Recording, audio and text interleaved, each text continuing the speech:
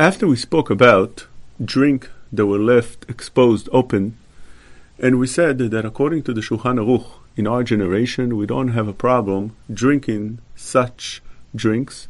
And the reason for that is because there's no snakes around us, and we don't have to worry that a snake might have spit his poison into the drink. And therefore, such a drink is allowed to be drank according to the Shulchan Aruch, and we said those that are machmir.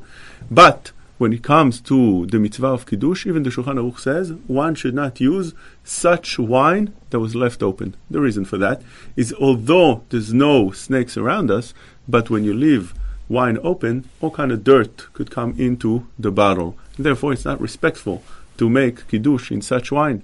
You bring such a Kiddush to HaKadosh Baruch Hu to make wine, that's not something that we do for a mitzvah. So as long as it was left a little bit open, one should not make Kiddush with it. How long is a little bit that makes it not valid for a Kiddush?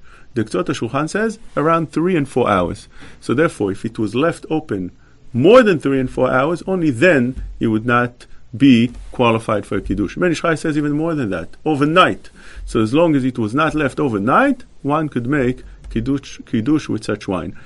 Even if it was left open the whole night, if one leaves it in the fridge, one leaves it in the closet, since over there it's a closed place, one could make Kiddush with such a thing. So therefore, we're saying that there's many reasons to be lenient to use that wine that was left over. But lechatchila, one should not leave the wine open even for a minute. As soon as he finished using it, he should close it right away.